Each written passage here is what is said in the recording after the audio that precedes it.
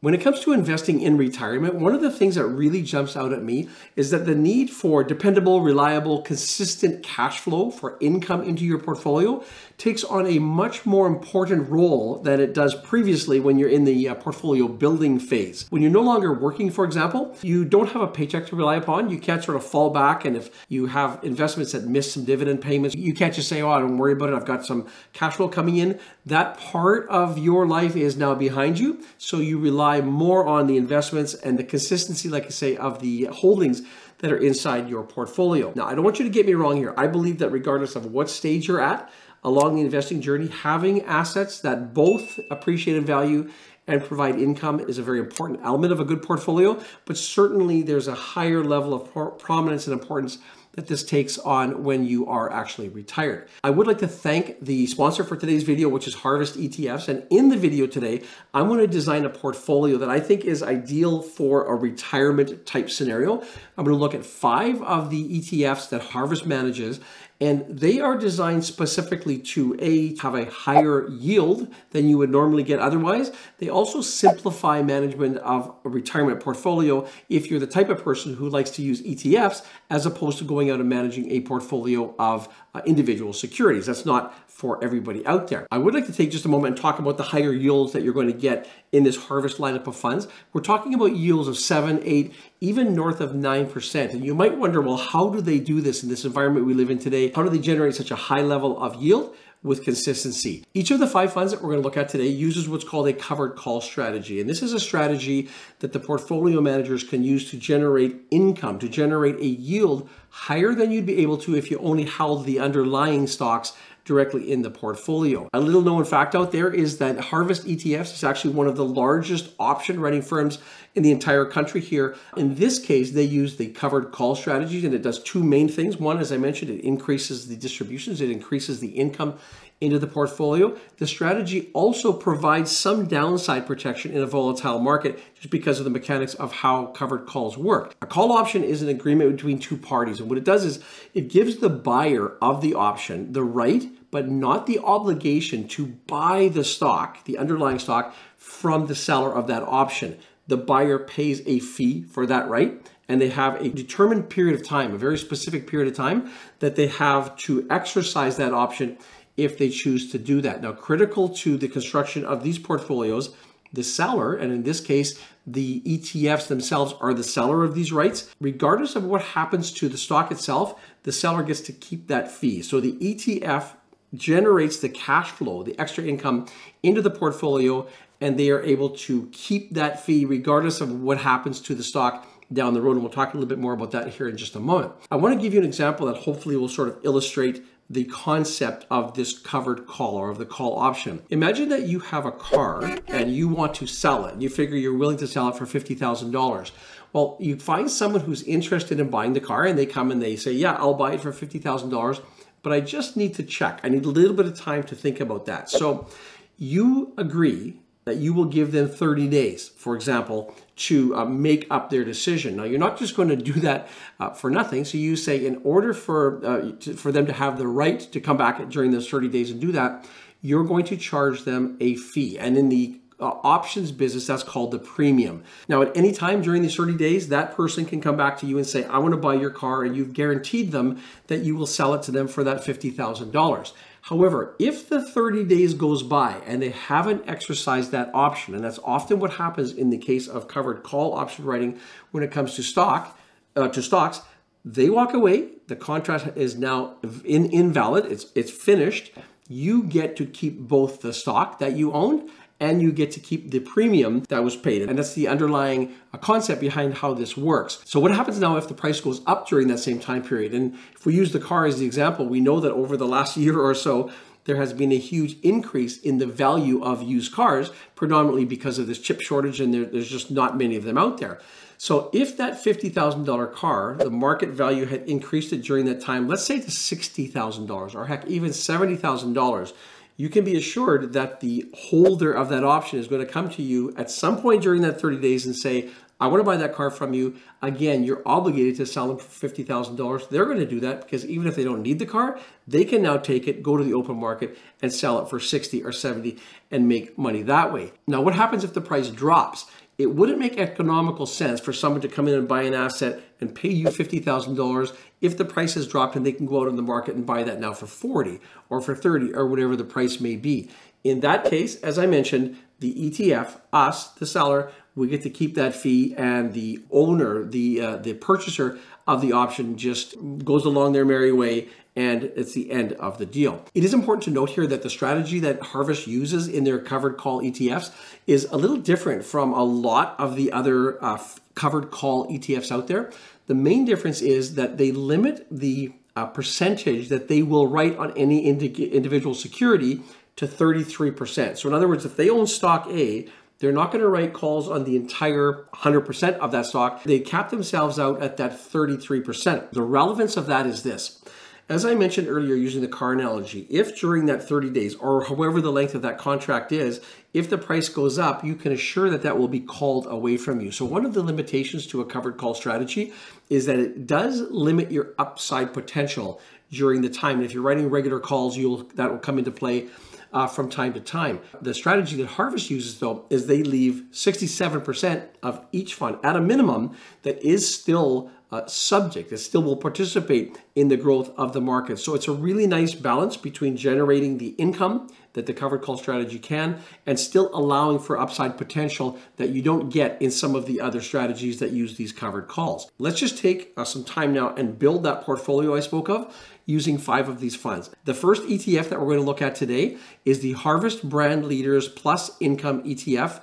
The ticker of this is HBF. I mentioned at the outset that a couple of characteristics we're looking at for income in retirement is both predictable and reliable, and certainly a fund like this checks both of those boxes. In fact, when I look at the types of investments that I have in my own personal portfolio, they mirror the types of companies that we have in here, and again, those characteristics.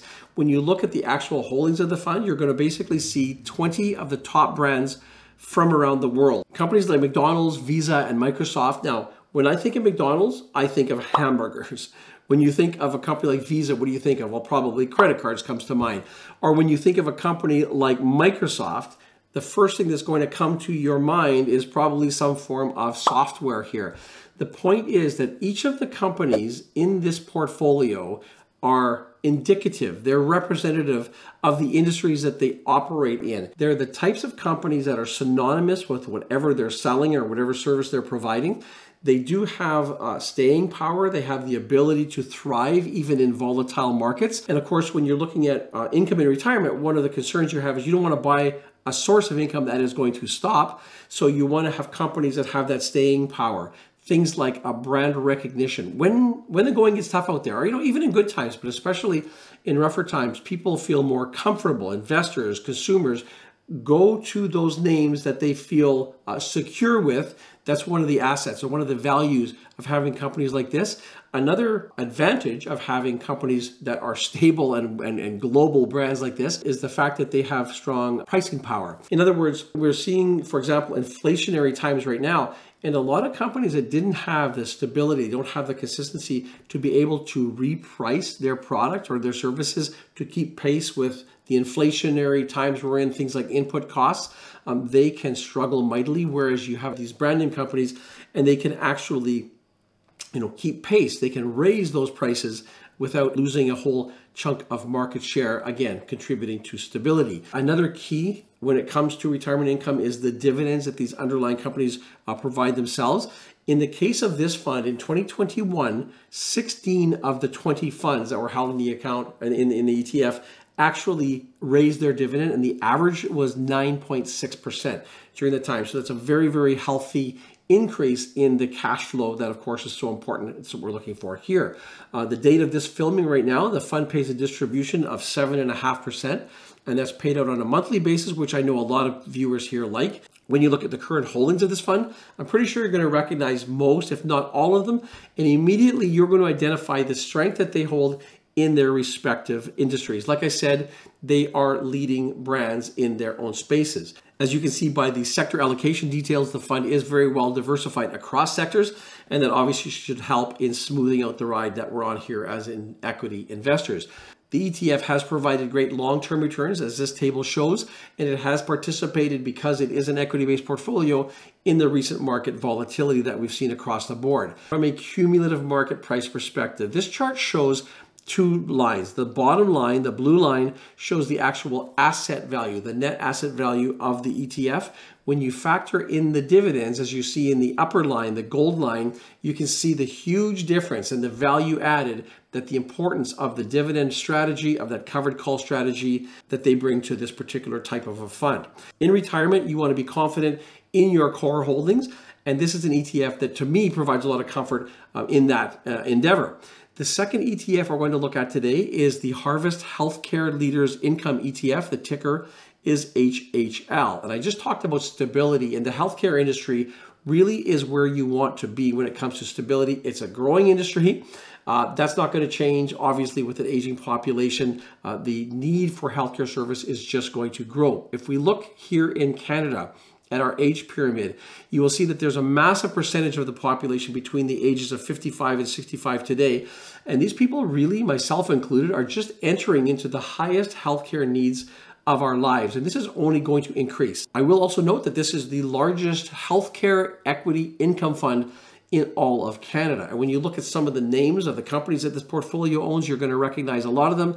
Again, they are certainly global leaders in the space. The fund itself invests primarily in the US, but remember that the companies that we're buying here have a large global presence, as their services, their products are used around the world. From a sector perspective, pharmaceuticals, healthcare equipment and supplies, and biotechnology do make up the bulk of this portfolio. The fund is paying a very attractive 9.0% current yield, and like I say, all of the funds we're covering today pay monthly distributions. Before I wrap up the discussion of this industry, I do want to take a moment to just sort of highlight a key characteristic. And when it comes to the reliability of income, the healthcare system, the healthcare sector, is a permanent and non-cyclical sector. So it's not going anywhere. People don't choose to get sick, or people don't choose if they need medication or not. That's something that we are here to live with. And in an aging population, and especially when you look at countries like China and you look at countries like India, with both the population but also the increasing wealth in these countries, higher expenditures for things like healthcare, robot-assisted surgeries, new medical devices, and when you look at the development of new drugs, this ensures a really strong growing and a permanent demand for these services. So again, as a retired income investor, that provides me with a lot of comfort that we're in secure space here. When we look at the returns on this fund, we're going to see, again, solid, attractive, longer-term numbers with recent volatility in line with the markets. This chart will once again highlight the value of having those dividends, with the net asset value roughly maintaining that $8 or so level. And then you see the benefit that the income brings you when you look at the gold dotted line above. The bottom line is this: if we're looking for security, we're looking for predictability of income, this is a space that I think you really, really need to be in as an investor. Next fund, let's look at the Harvest Equal Weight Global Utilities Income ETF. The ticker here is HUTL. And this is a space very much like healthcare, where we look at things like the needs that we have on a daily basis. We think of things like water, we think of natural gas, we think of electricity, the products that we use in our home on a day-to-day literal basis. Then we think of, not only do we use them, we think of utility companies that have to get these products from wherever they're produced or discovered into our homes. This ETF invests equally in 30 of the world's largest utilities and communications companies. If you're a Canadian, you're going to recognize names like BCE, Fortis, TELUS. Probably everybody watching this video sends a monthly check to somebody on this list here. They're obviously going to be right at the top of your mind. When it comes to utility companies, though, there's something that a lot of people don't even think about. It's often overlooked. To me, this is a huge part of this sector. And this is something that is sort of happens behind the scenes almost. I'm talking about things like mega projects. So you're looking at things like big pipelines. You're looking at telecommunication systems, power plants. These are a huge part of the business that most of these companies in this portfolio do. The kicker to this type of an investment, though, is that these projects aren't one and done. First of all, they're multi-year projects typically. So the dollar value of creating this infrastructure is huge. But in most cases, the companies that create these companies, that build these dams, for example, sign multi-year, and in fact, many cases, multi-decade contracts to provide the maintenance for these. So when I'm talking about predictability in a portfolio like this, you look at this type of an investment that not only has great yields in the portfolio, but they also have that predictable income from these large multi-decade contracts. That's exactly what I'm referring to here. Now, from a yield perspective, HUTL currently has a yield of 7.57%, again, paid monthly, just like all of the other funds that we're looking today. Another feature of this fund is its diversification, not only across the sectors, but also you can see it has strong geographical diversification as well. Diversified telecommunications, electric utilities, oil, gas, and consumable fuels make up the bulk of the portfolio, and you can see where else they have invested here. This fund is one of Harvest's newer funds. Its inception was only back in 2019, but since then, it's offered pretty consistent returns.